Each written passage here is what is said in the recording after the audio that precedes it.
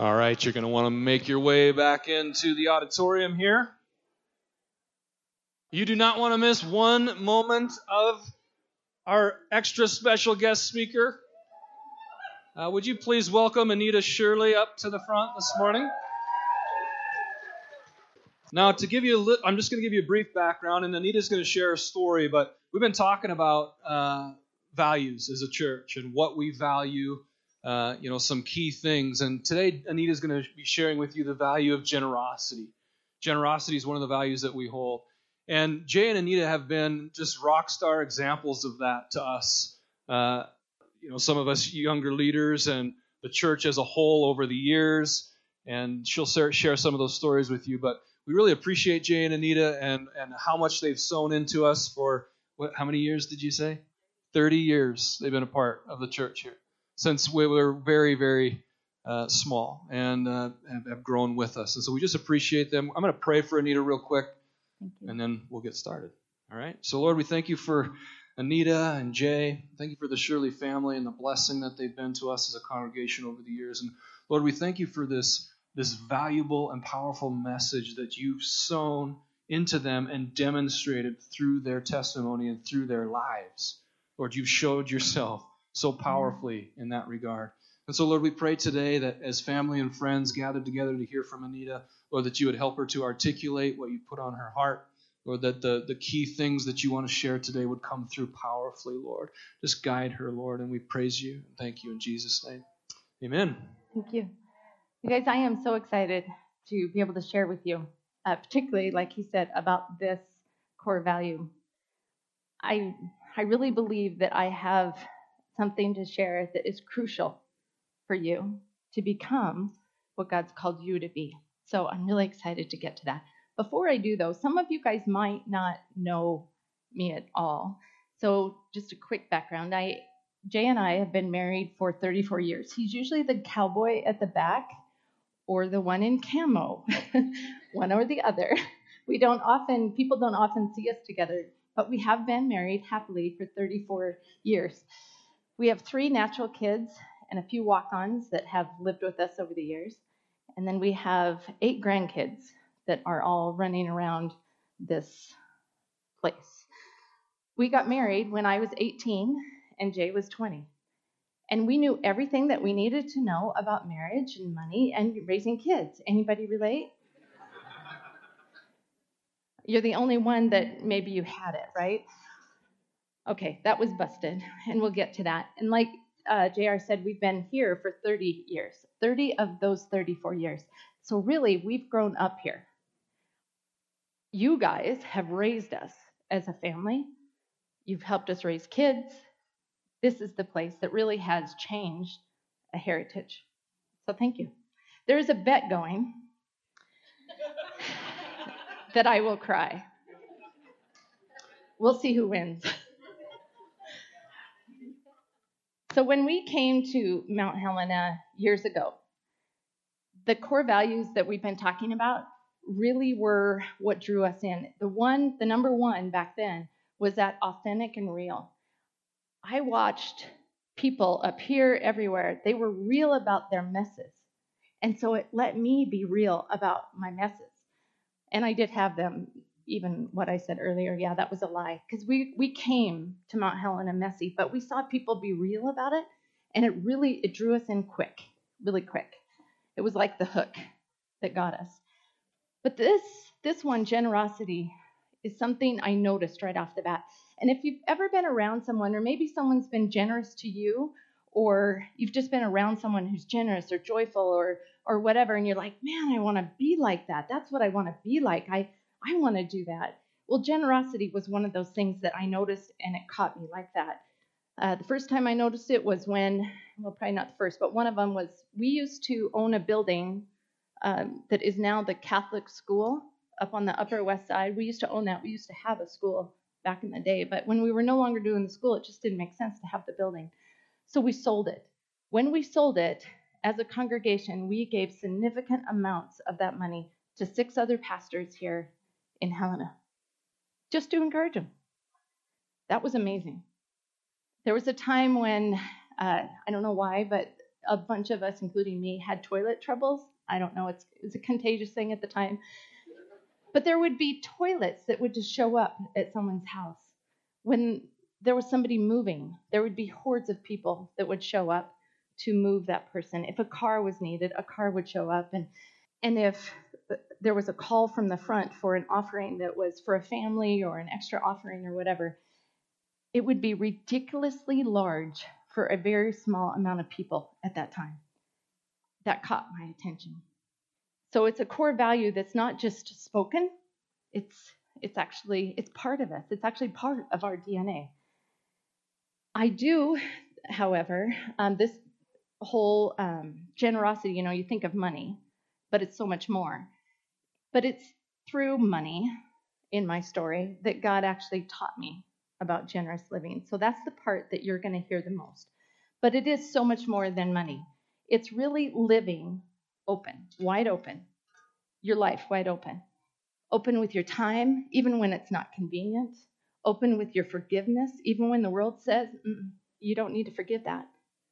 That's generous grace, right? It's living, giving time to your kids, your spouse, when it's really not what you want to do. That's selfless generosity, right?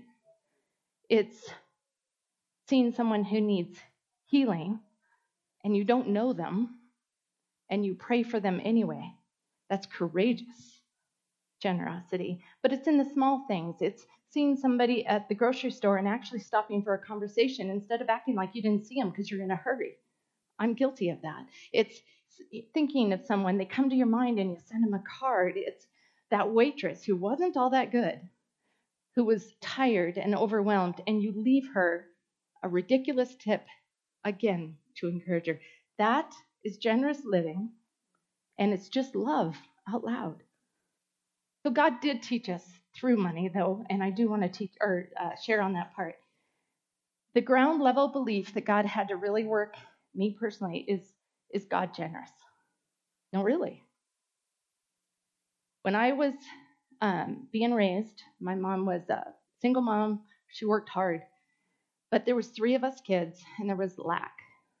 And so somewhere along the line, I believed a lie that God was stingy, that he had his hands folded a little bit, waiting for us to work hard enough, pray enough, be good enough, fast enough, and then he would show up.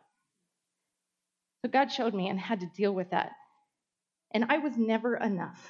I was never enough to get God's attention. That not enough thinking is actually poverty thinking. So I'm going to teach a little bit or speak a little bit about poverty, but I want to be really clear. I'm not talking about lack of money or poor.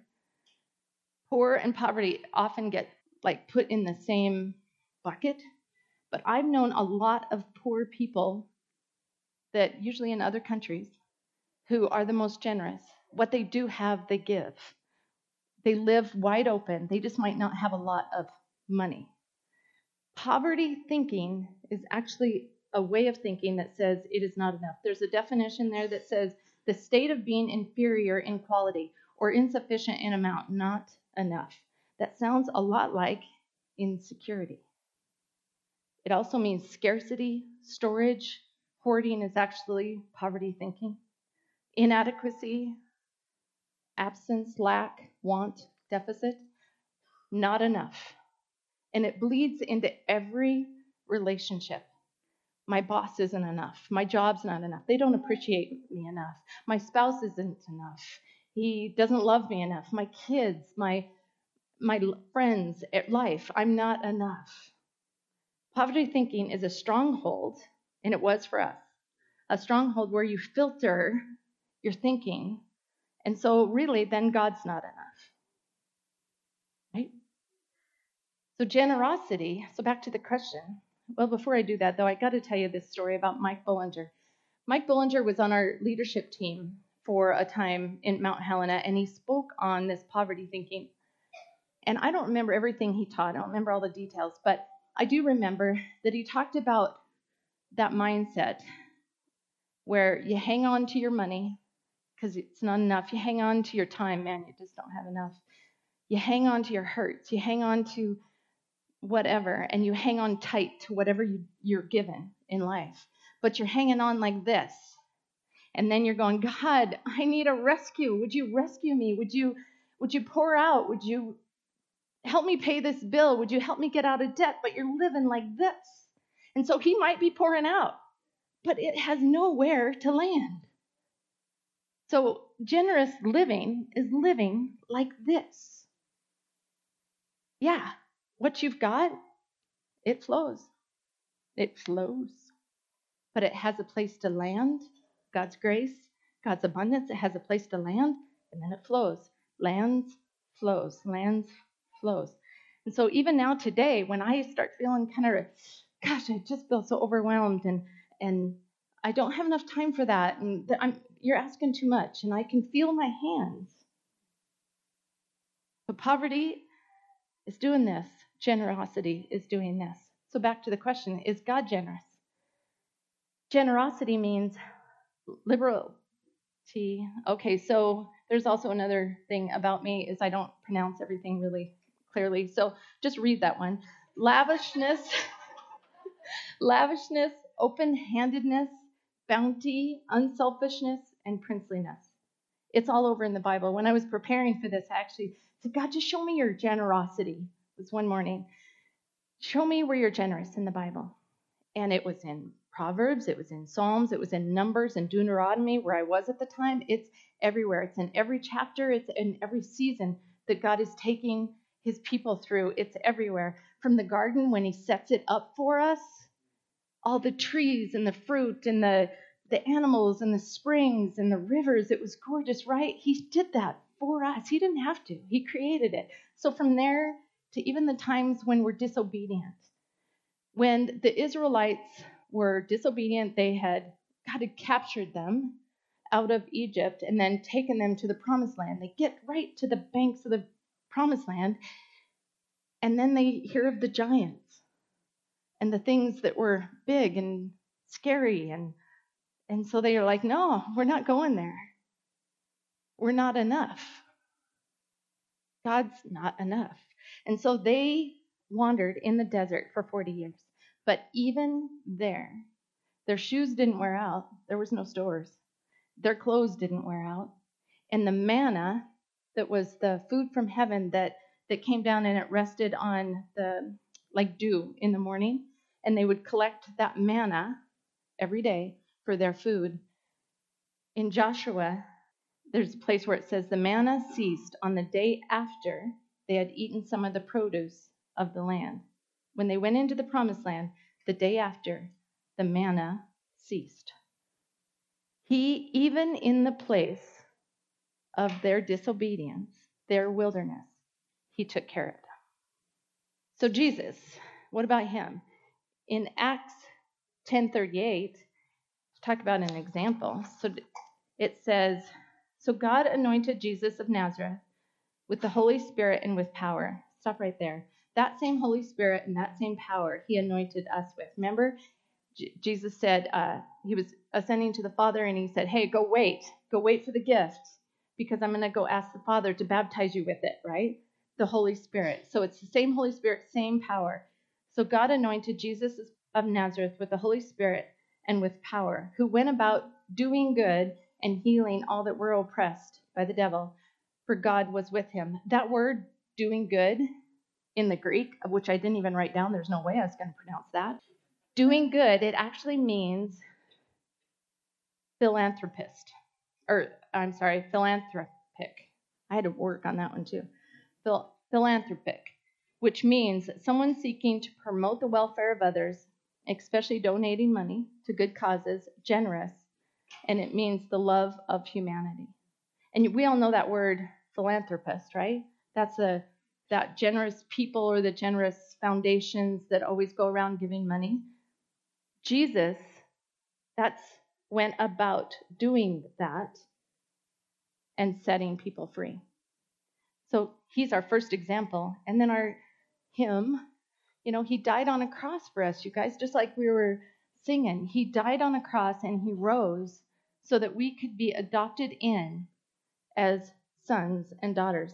In Romans 8, it says, "For you have not received a spirit of slavery leading to fear again, but you have received a spirit of adoption, as sons, of which you cry out, Abba, Father." The Spirit himself testifies with our spirit that we are children of God, and if children, heirs also. When the Walds adopt their children and they get the Wald name, they just don't get a name. They get everything that comes with that. All the spiritual heritage and everything financial. They get it all. It's a part of their heritage now, their lineage. Same with us, you guys. When we give our life to Christ, and we are now adopted in, we are heirs. It's in our bank account. We might not access it as much as he'd like us to, but we have that bank account. We are now heirs. God, you guys, lavishes his generosity. So then what about us? Proverbs 3:9 out of the Passion Translation says, "Glorify God with all of your wealth, honoring him with your very best, with every increase that comes to you. Then in every dimension of your life will overflow with blessings from an uncontainable source of inner joy." So a little bit of our backstory. So Jay and I both come from families that really lived month to month, that's not a problem, but we really had that poverty mindset. It's just what we knew. Even looking back, our families, they lived in that mindset of not enough. And so when we got married, I was pregnant, and then we had 2 more right away, and we started working hard at just doing life. Jay was in retail, and I did just whatever work I could put my hand to and raise kids.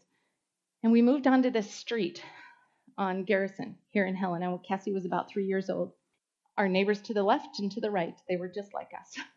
We were so broke. We would borrow each other's ketchup. If I'd come home and it was gone, I knew that it was in somebody's fridge because they needed it. We would borrow whatever, and we just knew it was an open door policy. We would write checks. I would write a check to Fawn, and Fawn would write a check to Tammy, and Tammy would write a check to me, and we would just hope that a paycheck would show up before everything landed. I think that's illegal, so don't do that. We would put the rent check in the power bill envelope to buy us time, and at least they knew we were trying. We were so broke. We went to dinner the other night with these same couples. It's the Gateses, the Polks, and the Shirleys that were all on that neighborhood. You probably know them. And we actually got to go to dinner at the Wasweiler, and we could afford it. But we talked about the stories from Garrison. We were so broke, but side note, if you're going to be broke, do it with a group of people. Oh my gosh, the fun we had. You guys, the memories that we made on that street, I wouldn't trade for anything. I wouldn't trade it. So during that time, we went on a camping trip, and those 3 families, and the guys had the kids off in rafts or whatever, fishing, I don't know. They were out of the campsite, started to drizzle rain. So we got in Tammy's broken up old camper, and we had started following Christ. And we really knew we had to get ourselves together in this financial stuff. We knew we were a mess. It wasn't a secret. So we had all gotten Larry Burkett workbooks. Now, he was the Dave Ramsey of the day. And so we sat down in that camper, and he had us list out our debts and our responsibilities. And then he talked about this thing called tithe. Fawn said the other night, she said, I didn't even know how to spell it. I still get that mixed up. Anyway, so it talked about this tithe, but he talked about why. And what got us, it was the idea that we were basically stealing from God if we didn't tithe. Now, where Larry got that was out of Malachi 3:7, and it says, ever since the time of your ancestors you have turned away from my ways, and you've not kept them. Return to me, and I'll return to you, says the Lord. But you ask, how will we return to you? He comes right back and says, well, will God rob man, or will man rob God? And yet you rob me. And you ask, well, how do we rob you? In tithes and offerings. You're under a curse. the whole nation of you, the whole family of you, because you are robbing me. Bring that whole tithe into the storehouse that they may have food in my house. Test me in this, says the Lord, and see if I will not throw open the floodgates of heaven and pour out so much blessing there won't be room enough to store it. I will prevent the pests from devouring your crops and the vines from your field, and the vines in your field will not drop their fruit before it is ripe, says the Lord. We committed right there. Right there. But seriously, there wasn't enough money. Anybody relate to that? You list it out and the balance sheet just doesn't work. But Larry said, put it first. The word also says that. Put it first, your first fruits. So we did. We tithed first. Now, during that time, Jay was not a believer yet. He came a few years after that, so he didn't agree with tithing. So I did it anyway. I told you I was a mess. Anyway, but there would be times when I wouldn't. It's like, okay, he doesn't agree, so I won't. And it became really obvious, the times, the seasons when I would tithe and the seasons I wouldn't. It was so obvious that I showed Jay the books. Look, how do you want to live? This is how it works doing this, and this is how it works doing that. And he actually agreed to tithing before he was even a believer. It was that obvious. But that was the smallest of beginnings. And we grew in this trust thing. We had watched him rescue us over and over again. There was a time when Jay was between jobs for a few months and there was no income. There was another time when we were headed into foreclosure because of our own stupid on steroids. Remember yeah. Anybody relate to that? There's times when you're just stupid on steroids and you have to walk through the consequences of that, right? Sometimes you do. However, there wasn't a time that our table went without food. At one time, I even looked back and I was trying to do a budget for the year. And so I was calculating everything that we had done in a year for food, grocery lists or bills. And there was this month in August. There was no groceries bought. It was there was nothing. I even asked Jay, do you remember us not having food that month? And he's like, no. So even in our wilderness, there was manna. So we began to look at this lordship thing just a little bit more serious. What he is not Lord of, it likely is Lord over you. We didn't have a financial problem. We had a lordship problem. There was this time when my mom did the whole mom thing. And my mother, she lived with us. She lived in the basement apartment. And at this time, I was mucking out the boys' bedroom. They were in junior high, high school. You know how that can get. And so I had the mama moment. I was going to take care of this, whatever was coming, that smell, and I was going to get it, right? So I was hucking. I had brought boxes down, and I was filling garbage. And there was a box by the back door. I was just adding to it. This is going to the garbage. And my mom comes in from somewhere to go down, and she said, "What's this?" And I said, "Oh, it's a box from the guys' room, or the boys' room, and I'm mucking. I'm going to throw this stuff out." And she looks through it, and she kicks it, and she said, "Anita, there's money in here." I said, "Oh, it's just pennies." And she said, "Anita, God is not going to trust you with more until you are faithful with little." You guys, God doesn't need our 10%. It's the pennies. We don't need it. The church doesn't need it to pay the bills. Is he Lord of your life in every area?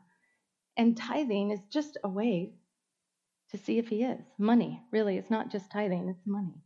It's just the way to see if he is Lord of your life in every area. And tithing is just an acknowledgement. Hey, you're Lord, this is yours, I'm going to acknowledge this. So this lordship thing. There was a time when God really revealed to me, really unlocked lordship. And it was during a time when, as a church, we were experiencing renewal. It was a real intense time of the Holy Spirit. Was anybody here during that time? Yes. Mary Gay, I saw you up here worshiping. I know you was there.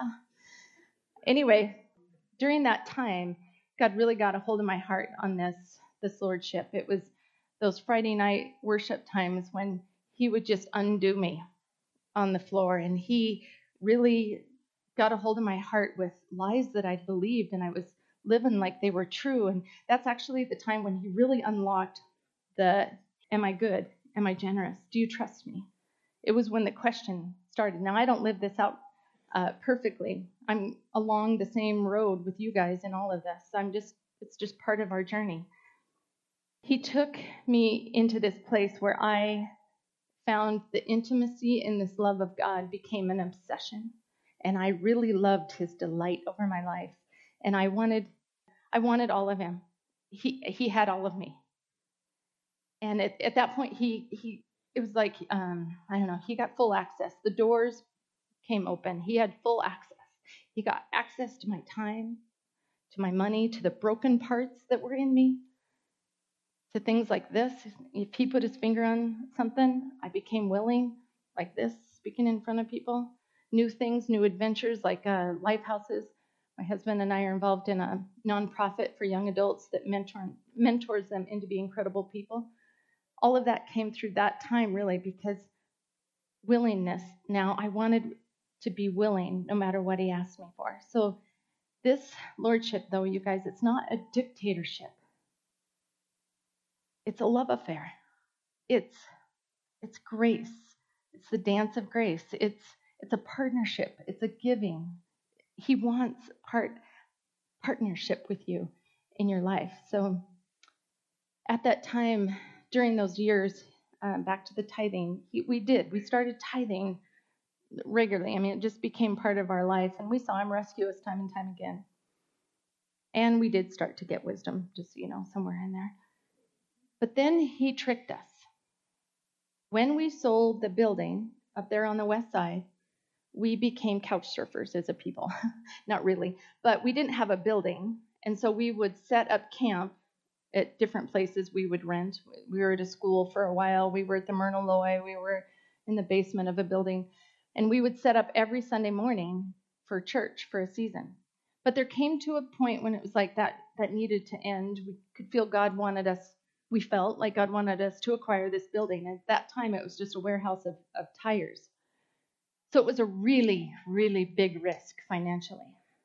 So we, as a group, as a family, began this, what we called the giving campaign. And we met a lot and often. And we dived into the word and to find out what God might say about generosity. We fasted as a family. We prayed together. And then our families were to individually go back and pray and hear from God on what number we could commit, so that we knew as a family, can we even afford this? So we did. So Jay and I can influence each other a bit. So we fasted and prayed separately and then came together with our number. I was doing that, praying, and I was getting a ridiculous number that was more than we made in a year. So I was counting on Jay's number. So when we came together, I was like, okay, what's your number? Oh, no, what's your number? Oh, no, what's your number? It was the same number. But it was so obviously God. So it's like, okay, we're going to commit to this. Well, about that same time, we had just started this Lifehouse thing, and we had taken on 2 mortgages. We hadn't had a fundraiser. We were just developing a board. We had 2 mortgages that the kids, the young people in the house, they do pay rent, but if there's a room empty or there's extra expenses, it was coming out of us all at the same time, which we were like, okay, we're doing this. I had just gotten into real estate. We could kind of see maybe if it'll work. Then 2008 happened. 2008 was when that stock market fell. In real estate, my phone quit ringing for a few months. And it was like, oh, crap. But we had committed. So above our tithe, we would pay an extra $25, extra $100, whatever we could do to start it kicking away that campaign, that commitment, that vow, that thing that we agreed to, right? So we started just poking it at it, getting it down. Pretty soon, my phone's ringing, but it's ringing a little more noticeably more than other people in my office. So it was like, So we did a little bit more. You know that scripture that says, that we read earlier, and it says, test me in this and see if I won't throw open the floodgates of heaven and pour out so much blessing that there won't be room enough for it. He is so faithful. Now, during that time when it would slow down, or there'd be a moment when it's like, okay, is it going to happen? It was like he cleaned the corners of our heart of this poverty thinking. Because I'd be driving going, is this going to work? And Anita, am I good? Anita, can you trust me? Yes. So we kept inching away at that campaign.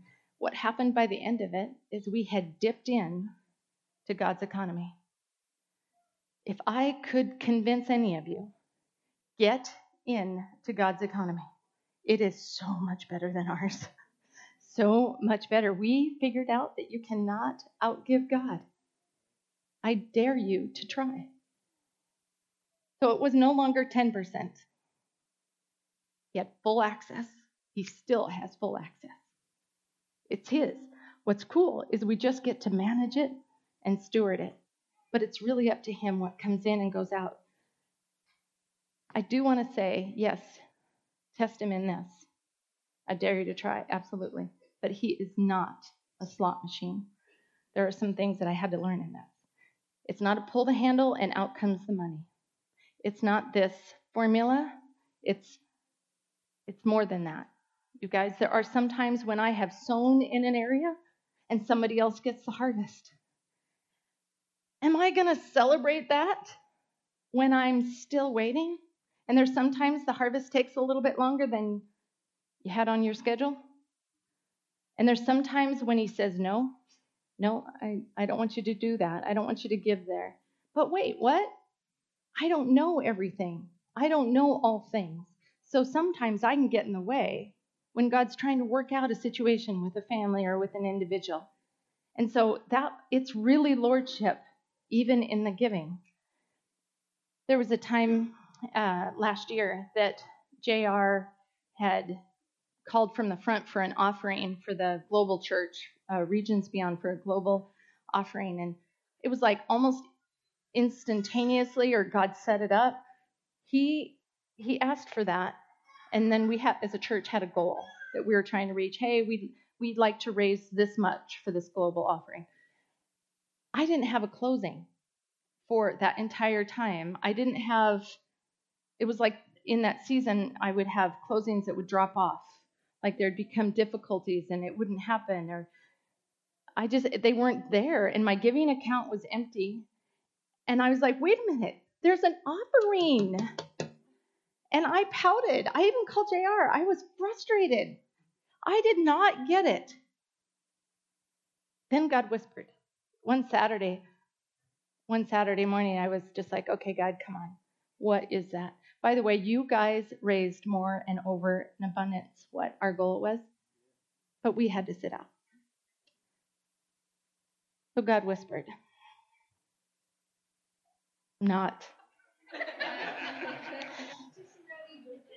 Your giving has become a place of pride. Partner with me, even in this, so that it remains a blessing and not a sin. I don't need your money, Anita. Giving is just another place of worship and intimacy with me. So let's keep it that way. Okay, I lost. Ouch, you guys. But God is his mercy is even in his correction. He is after our heart. He's after our motivation. It's not about money. He's after our heart of generosity, because that's his heart. His heart is generosity. That's what he's after in us. He wants to pull it on out. All things, God is after our heart. I want to read a scripture, and then I'm going to close up here. It's out of, again, the Passion Translation. it caught my attention because the title says Hilarious Generosity. So, of course, I have to read it. It says, here's my point. A stingy sower will reap a meager harvest, but the one who sows from a generous spirit will reap an abundant harvest. Let giving flow from your heart and not from a sense of religious duty. Let it spring up freely from the joy of giving, all because God loves a hilarious generosity. Love that. Yes, God is more than ready to overwhelm you with every good form of grace so that you will not, or that you will have enough for everything, every moment, and in every way. He will make you overflow with abundance in every good thing you do, just as the scripture says about the one who trusts him. Because he has sown extravagantly and given to the poor, his kindness and generous deeds will never be forgotten. This generous God who supplies abundant seed to the farmer, which becomes our bread, is even more extravagant toward you. First, he supplies every need, plus more. Then he multiplies the seed as you sow it. He multiplies the seed as you sow it, so that the harvest of your generosity will grow. You will be abundantly enriched in every way as you give generously on every occasion. For when we take our gifts to those in need, it causes many to give thanks to God. Rachel Hickson, I came across this phrase. I was reading through some of her stuff, and Rachel Hickson has prophetically spoken in Helena and in this church. There's just prophetic words that I'm still praying that she has spoken here. And she said that Helena will be the church of the overflow. I think that's what God wants from us, that we would be a church of the overflow. Yes, in money, but in all those other ways. So what are those areas in your life that you just need to settle? Do you need to settle what you believe about God? I did. I had to. I still am. What lies am I believing about God and his generosity, or even just God in the way that he is? And what areas in your heart and in your life is he wanting to touch? Is it your money, your forgiveness, your family? There might be areas that he wants to flow through you in his generosity that will touch the broken, the overwhelmed, the tired. I heard recently that bold faith stands on the shoulders of quiet trust. I think you could also say that bold generosity stands on the shoulders of radical trust. I believe that God is calling us as a people to radical trust. Money is one of those equal opportunity things. We all want more. We all want to be more faithful. And so I would really like to pray for you in this area. Would that be all right? Stand to your feet. Let's do that. So, Lord God, full access to this people. Lord, we really want you to love this community through us in hilariously wonderful, lavishing ways. And so, Father, full access. Cause us to be a people that live generously with love out loud. And Lord, I know that there's people in this room that are in that place on Garrison. Lord, there's always seasons that we go through where there is lack, and that's all you can see. So, Lord, I pray that you will invade those places for those people.